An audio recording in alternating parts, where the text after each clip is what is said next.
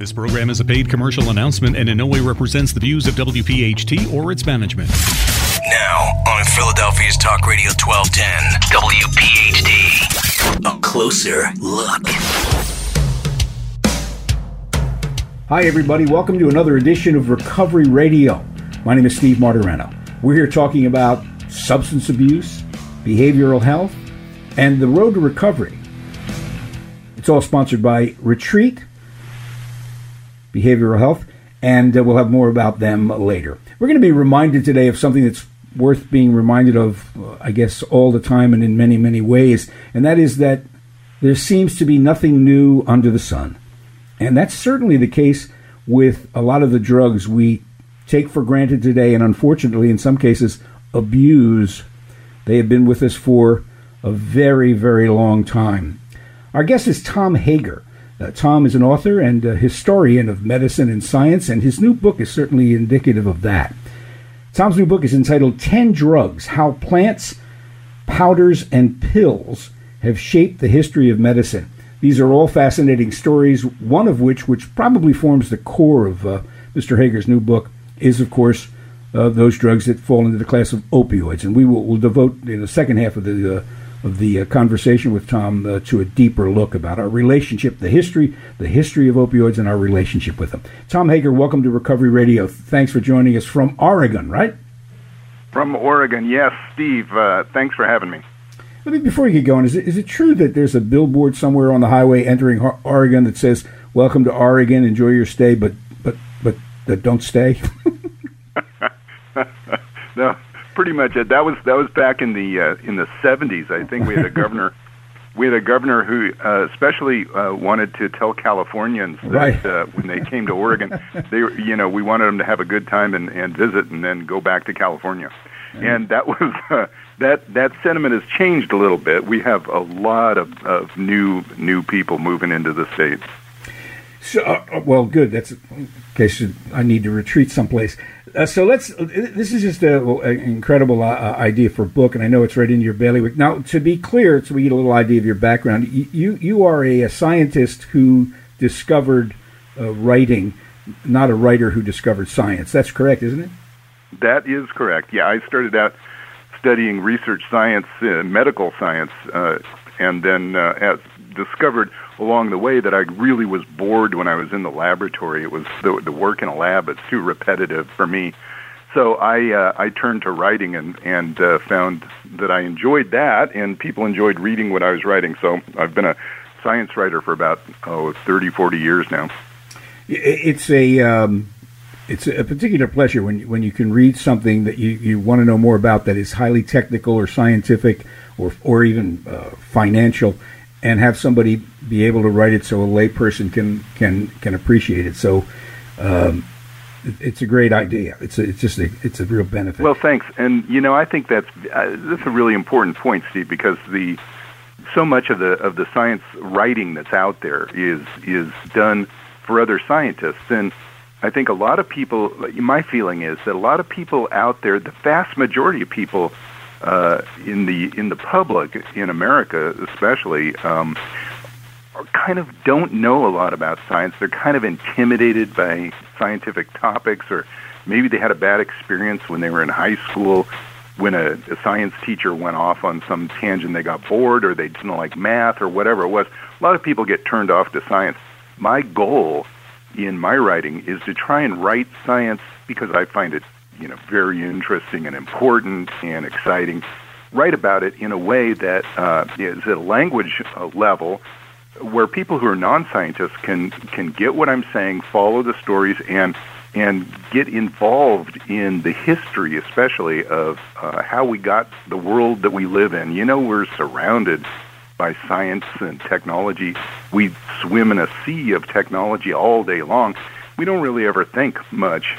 Most people don't think much about how it happened, how we got the lives we've got.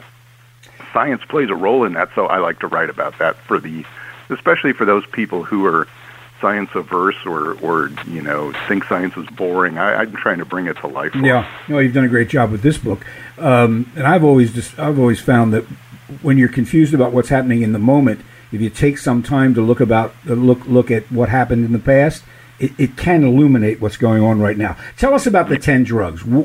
This is like the Dick Clark Top 10. Tell us about the 10 drugs and then why you chose them. Sure.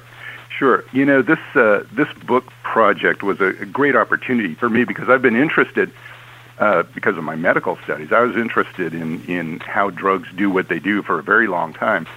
This was a chance to put a lot of what I learned into a form that really says something about the effect that these drugs have on the practice of medicine. So that's the focus of the book. I chose some drugs to illustrate that history, you know, this interplay between drugs and the larger world of medicine.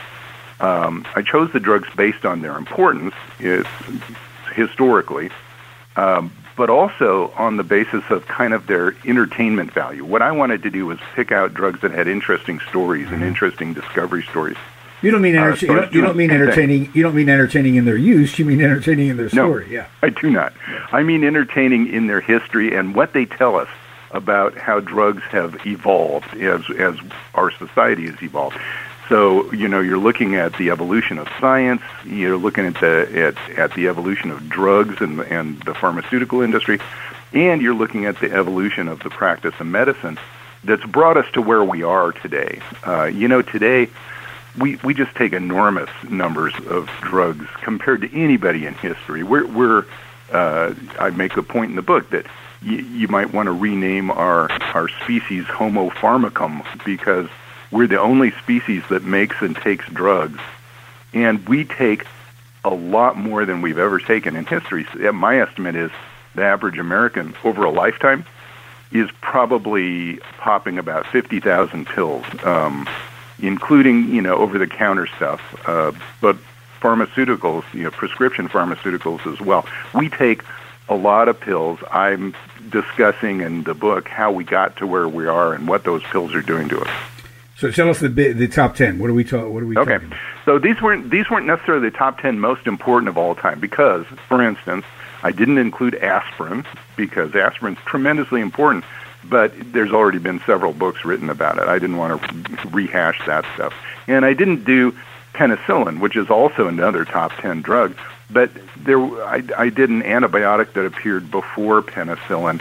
So these are stories in my book that most people have never heard of, but they're tremendously important. Top 10 in my book include three opioids, three molecules that are related to opium. One chapter on opium itself, and one chapter on the development into morphine and heroin, and then another chapter on the modern synthetics like fentanyl and so forth. So there's three chapters on opioids. I think opioids are very important in the history of medicine, very important in the history of drugs. I did a chapter on smallpox inoculation, fighting smallpox with what today we call vaccination. And I did a chapter on a drug called chloral hydrate. Everybody might know it better as knockout drops or a Mickey Finn. You know, this was the first synthetic drug developed entirely in a laboratory. And I did one on sulfa drugs, which are the antibiotic that came before penicillin and changed the history. It saved the life of the son of the President of the United States back in the 1930s. And one on chlorpromazine, which most people don't know that name, but they'll know the name Thorazine. Thorazine is the first antipsychotic.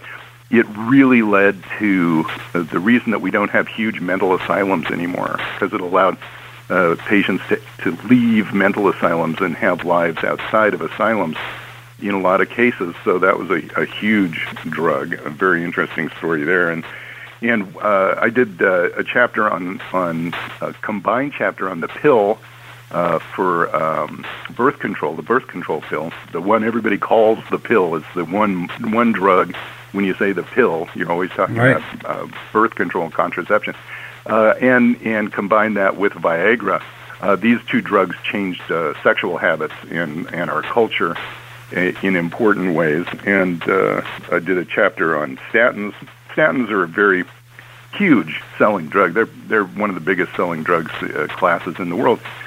Statins are drugs that people take not to necessarily cure a problem, but to prevent a problem. That's a new movement. in the pharma industry. So one on statins, and then finally I did a chapter on monoclonal antibodies.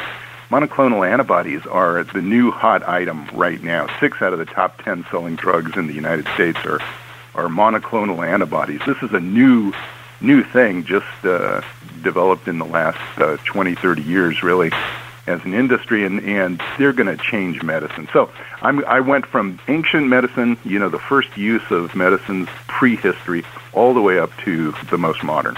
You can see just from that list, particularly with regard to the pill, how these first natural and then synthetic items not only changed medicine, but they had a profound impact on society.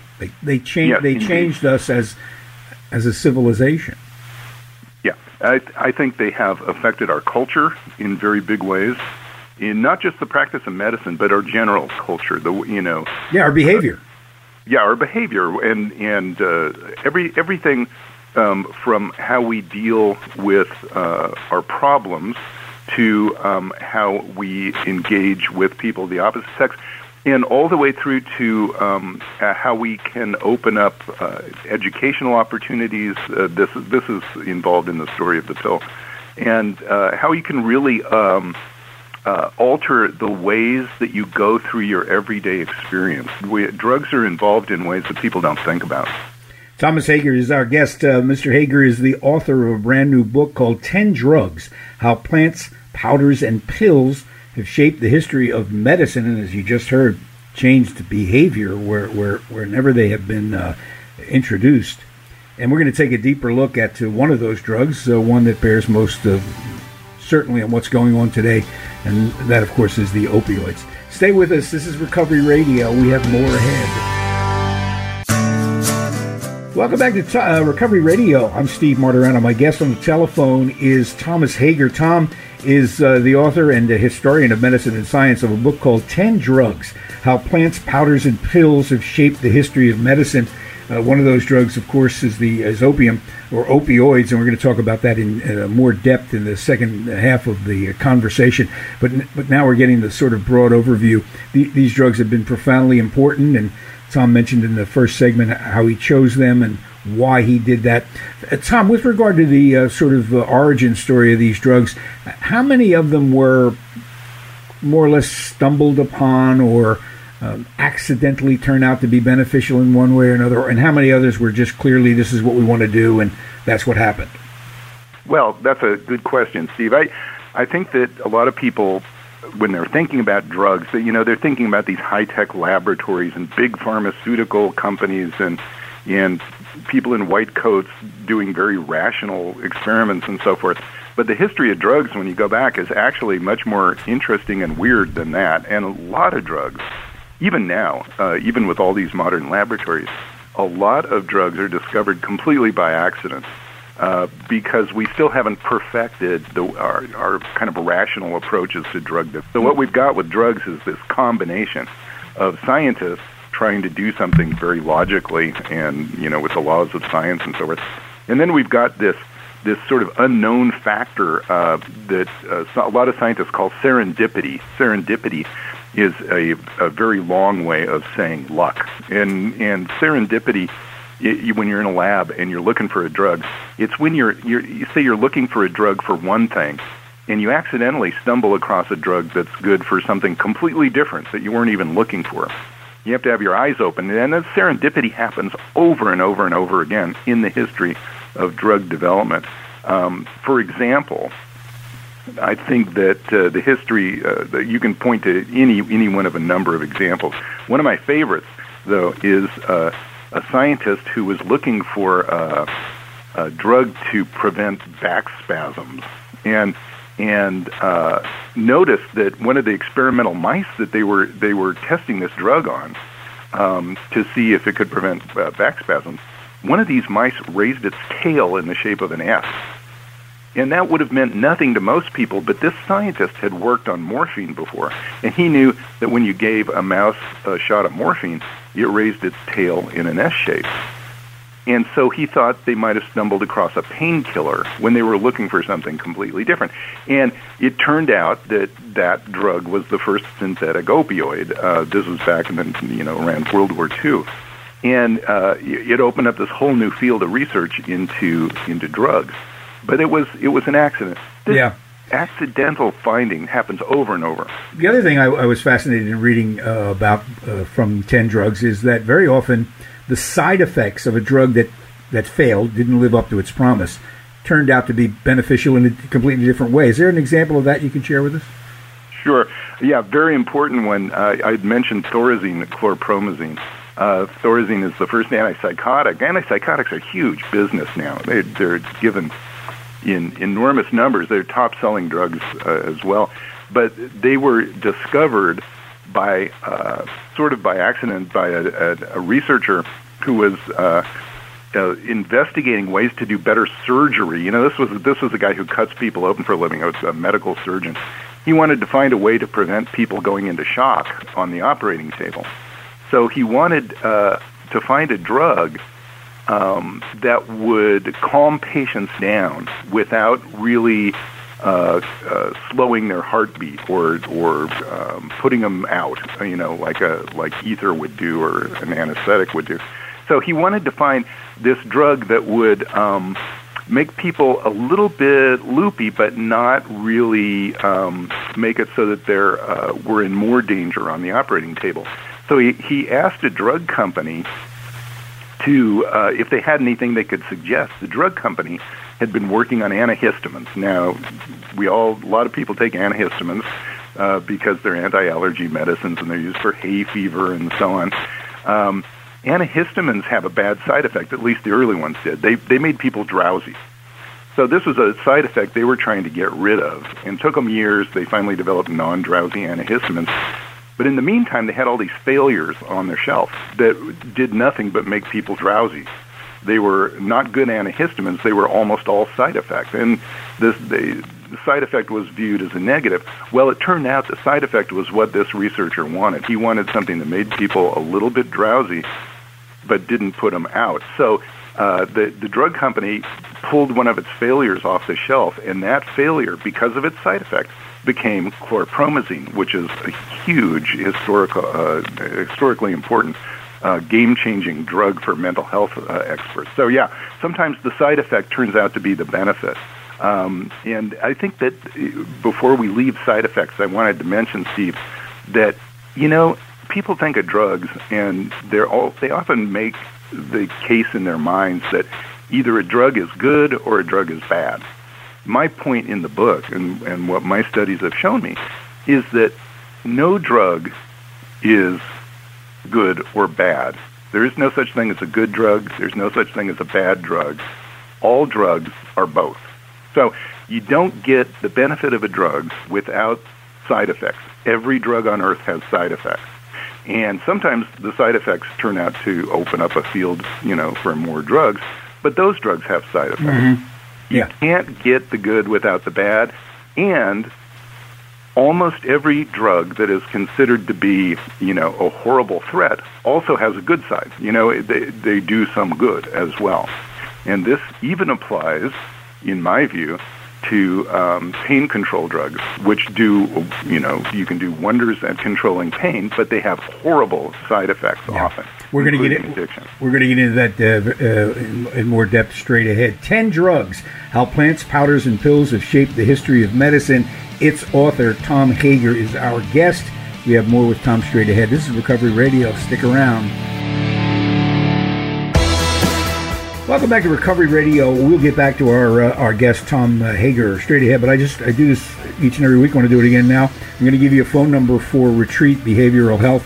For any questions or comments you have about this topic today, the history of drugs and medicine, or anything concerning substance abuse, treatment, mental health, and treatment, I give you this phone number, and I say it every week. I hope you never have to use it.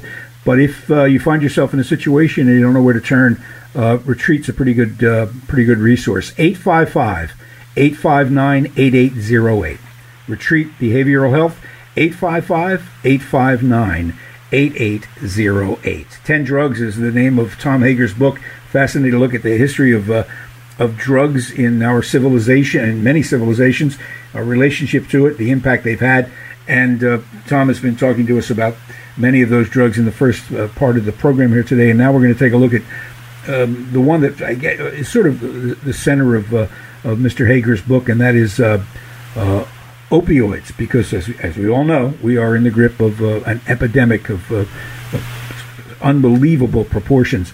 But as it turns out, and I said this at the beginning of the program, there's nothing new under the sun. The abuse of opioids in widespread and damaging ways is nothing new. First of all, Tom, how long have opioid-based drugs been with us? Well, that goes back a long way. We early humans discovered opium, and raw opium is what you get out of poppy seed pods. It's the juice out of the seed pod of a certain poppy plant. Humans discovered those somehow, and nobody really knows how, by accident or by observation of animals who are eating these pods, or how it works.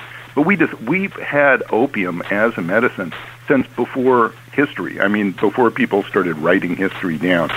So it goes back more than 10,000 years, and opium was enormously influential in the earliest civilizations that we have records of, early Greeks, Egyptians, people in Mesopotamia. Now, almost everywhere you look, you'll find opium use and worship. Opium was a drug that was associated with certain gods. The god of sleep and the god of death was associated with opium. Early humans knew that it was easy to overdose on opium. If you took too much, you could kill people with opium. They used it as a poison as well as a painkiller. So we've had opium forever, and that's the raw substance that really gave birth to all of the modern opioids that we have. These refinements of opium and synthetic forms of painkillers. It all started way back in, before history. Yeah, I want to spend just a little more time in the historical realm before we get to where opioids wind up. It's fascinating to think about that. I mean, as you say, we have no idea how they stumbled upon this. They may have observed other animals, or they may have been hurt or whatever and ate this and felt better. We'll never know the definitive answer to that. But after that, we know that they began cultivating this. This wasn't just we stumbled upon a bush. Now they started growing it. You say there were many reasons for that. Some were religious. How much of it was? What do we know about how much of that early use going forward was both medicinal as opposed to recreational? Well, when we say recreational now, I think it means something different than it would have meant thousands of years ago. The drugs were used ritually in religious ceremonies and to a certain extent, but they've always been important from the very start. From the first records that we've had, they've always been used in medicines. And the reason was that opium, unlike many, the fake medicines that people have tried to market through the years, opium really does kill pain. And it was the most important and most effective painkiller healers had for most of human history. So opium was worked into hundreds of different recipes for everything from the pain of childbirth to the pain of cancer.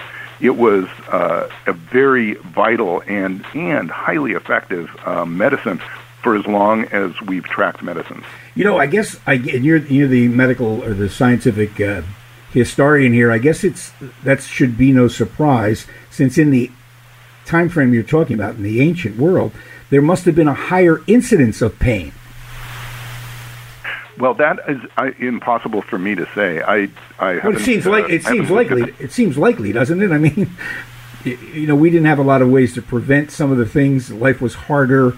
I would guess that opioid as a painkiller became immediately apparent because there was a lot of pain in the ancient world. Yeah, well, and that may well be true. But, just as important as the level of pain, how do you measure a level of pain? It seems to me there's an individual component to it. Some people, the smallest discomfort can be viewed as pain. Other people have sort of a higher pain tolerance. So whether or not people in the ancient world viewed pain the same way, kind of psychologically or not, it is hard to say. I do believe that life was tough back then, a lot of wounds, and a lot of people died young. So you'd think that would be a more painful environment. However, now, in great part because of drugs, we live a lot longer on average than people did back then. So now we're subject to different kinds of pains. We're subject to the pains that are associated with old age or older age diseases like cancer, say, for instance. And cancer pain is a big deal now, but it was not a big deal back then. So, we have different mix of pain. Whether there's more or less, hard to say. Yeah, good point. What do we know about the, how early on did civilization, mankind, know that the drugs, while effective in fighting pain, could also be highly addictive? How soon did they recognize that? Almost as soon as people started writing about opium. And this would have been back, before the birth of Christ, before the Christian era, back in ancient Greece and Rome and Egypt. Almost as soon as people started writing about these drugs, they were writing about addiction and overdose. It goes with the drugs. Opium and all of its many offspring, all of the modern opioids that we have, they all carry the same sort of burden of addiction and overdose, and they always have. So even when it was raw opium, people like at the age or the era of Hippocrates and Galen back in the ancient world were recognizing and warning people about overdose and addiction. Also, they were warning people about the effect on sort of mental state that these drugs had. They were talking about patients becoming too dreamy and detached from reality and so on. So this has been a problem from the very start. Yeah, it's amazing. We've had centuries of warning about this, and here we are up to our eyeballs in this abuse epidemic. With regard to opioids, when did they move? What's the time frame when they move into this sort of earlier primitive state into an industrial product? When does that happen? Well, I think that you can point to the time when people figured out how to refine opium. Raw opium has a bunch of different chemicals in it. It has a number of psychologically and pain control active ingredients, and it took a long time for scientists to sort of separate out these pieces that go into raw opium. And some of the pieces that people will know about, one is morphine, which was in the 19th century was separated for the first time from raw opium. Morphine is an ingredient in opium, and it took them a long time to separate it out as its own thing. So morphine and the production of morphine, I think, is really when this became less of a kind of an herbalist profession oversight and more of a modern industry. The production of morphine, for instance, was perfected by a company in Germany called Merck. And Merck is still a huge player in the pharmaceutical industry, Merck Pharmaceuticals. But their company really got rolling by learning how to make morphine. Morphine is when the story turns from early history, I think, into modern history. And that happened around, in the 1840s. Yeah, the American Civil War was a real driver of the use of morphine, correct? Yeah. Morphine is a very effective painkiller, and the drug came along right at the same time that people had figured out how to use syringes to shoot drugs. So morphine was a perfect syringe drug and because it could immediately turn agony of, say, a war wound. And you mentioned Civil War. American doctors used morphine all over the place. It became a huge and important part of every doctor's practice during the Civil War. You could shoot a wounded veteran, a wounded soldier, with morphine, and their agony would turn very quickly into something calmer. Their pain was eased, and as I think I pointed out in the book, during the Civil War, patriotic citizens would grow opium poppies in their gardens, both in the North and the South.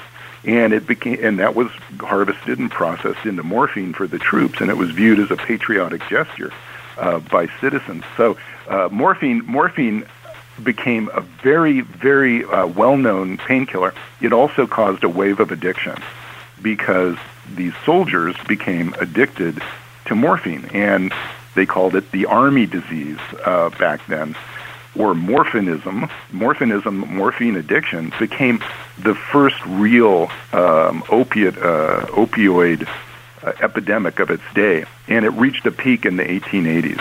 It's remarkable. Once again, we're reminded nothing new under the sun. We hear and have heard for a while now, returning veterans from the Middle East, the wars in the Middle East of the last 20 years, have unfortunately often become addicted to prescription opioids because of their military experience. So again, another reminder, we always seem to where we are. Tom Hager is our guest. Tom is the author of 10 Drugs: How Plants, Powders, Pills Powders and Pills Have Shaped the History of Medicine. We have more with Tom. Don't go away. This is Recovery Radio. Hi, welcome back to Recovery Radio. Tom Hager's been a great guest. We have a little more time with Tom. Tom is the author of, he's a historian of medicine and science. He's the author of 10 Drugs: How Plants, Powders, and Pills Have Shaped the History of Medicine. He's taken us up through ancient times to opioids now, and we know the situation there with us. Tom, just before the break there, you mentioned that it was the Civil War, one of the big drivers of the use of morphine and to ease pain during that conflict, and that as a result of that, there was a tremendous spike in addiction. What was the attitude of 19th century people about folks who had become dependent upon and perhaps were even abusing morphine? Did they view it almost immediately as a character flaw, or did they see that there might be a medical dynamic going on here? One of the most interesting things I found while researching the book was how different attitudes were toward morphine addicts, say in the 1880s, 1890s, versus the way that we came to view addiction after World War II and in more recent times. Back then, when a soldier became addicted to morphine because they'd been treated for pain in the war, or when actually morphine addiction was actually a woman's disease more than a men's disease back in those days, because a lot of women were treated with morphine for the pain of childbirth, or for what they called hysteria back then, which was almost any psychological problem a woman had. Often they got treated with morphine and they became addicted. Morphinism, in this first wave of real addiction in the United States in the 1880s and 1890s, was associated with women who were generally middle class or upper class women who had been treated for pain, became addicts, and kept a needle and morphine, which was available for sale in any drugstore. You could buy morphine without a prescription anywhere in the United States. It was so available and so easy to use that morphinism became like a quiet habit for a lot of women. Laudanum was a liquid form of opium that was also used, but morphine became the big drug because it was much more strong, much stronger, more concentrated. So it was the kind of, it was viewed genteelly in those days. The addicts were not lower class people, they were upper and middle class people. It was viewed as sort of a failure of will, if you will, more than a moral failing. In other words, someone became addicted through medical use, initially, often, and then they kept their habit going because it kept them calm, and they were addicts. And as long as it was done privately in their own room, and often by buying morphine legally, which was easy to do, it was not viewed the same way that we view it now. There were not the legal consequences that we have now. It was not viewed as criminal activity. It was not viewed as a moral failing so much as just an unfortunate weakness that resulted from medical treatment. So attitudes were very different. Is it true, and I know it is because it's in your book, that you could buy heroin through the Sears catalog? Well, Heroin came a little later. Heroin was the next step beyond morphine. Heroin was an attempt to get people off of morphine. It was an attempt to fight morphine addiction. It was a chemical variation on morphine. So heroin came along in the 1890s, around 1900, and was very popular. It was marketed by the Bayer drug company from Germany, makers of Bayer aspirin, and a lot of people took heroin to soothe their coughs and sore throats. Back in those days, for a few years. Anyway, it was available widely, and you could buy a couple of vials of heroin and a syringe in a handsome carrying case from the Sears Roebuck catalog. Well, no wonder they got so big. I know we're running out of time here now. I just want to get us to the present day. We don't have enough time to talk about Big Pharma and their role in all this. I know that you don't indict anybody here. You make the point in your book very clearly that the pharmaceutical companies have been both good and bad stewards of this stuff, right? Well, I believe that pharmaceutical companies are in business to make money, and it's that simple. And that, to me, is neither good nor bad. That's simply what a corporation does. So they do things that they need to do to give shareholders money for their investments, whatever. And so, drug companies are great at discovering new drugs. They're also great at marketing and selling them. And so they do what they do. They're neither good nor bad. They just are corporations. And, well, I would add that, and also it'll show you how the role that government and regulation has in all this. Finally, tell me about fentanyl.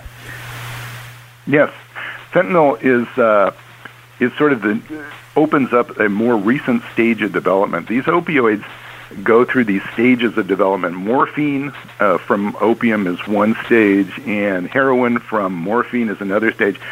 People keep looking as the downside, the negative sides, the addiction, the overdoses become more and more important and grow as they were growing in the 1890s and around 1900. Scientists keep looking for this magic drug that's going to solve the whole problem. What everybody wants to find is this painkiller that's just as good as opiates and opioids. Some painkiller that's really powerful but is not addictive. That's what everybody's looking for. We're still looking for that. And we were looking for it in 1900. Yeah. So part of that search led to the development of painkillers that were not based on opium, but were based on something completely different. Fentanyl was one of the first of those kind of drugs. Showed up in the 1950s, was 100 times more powerful than morphine, and became a very important part of medical practice. Well, we are out of time. The book is entitled 10 Drugs, How Plants, Powders, and Pills Have Shaped the History of Medicine. Its author, Tom Hager, has been our guest. Tom, can we get you back again? Oh, I'd be happy anytime, Steve. Terrific. Tom Hager. Look for the book wherever books are sold. It's a dandy read. And enjoy the rest of your day and week, and look for Recovery Radio straight ahead. Bye-bye. This program is a paid commercial announcement and in no way represents the views of WPHT or its management.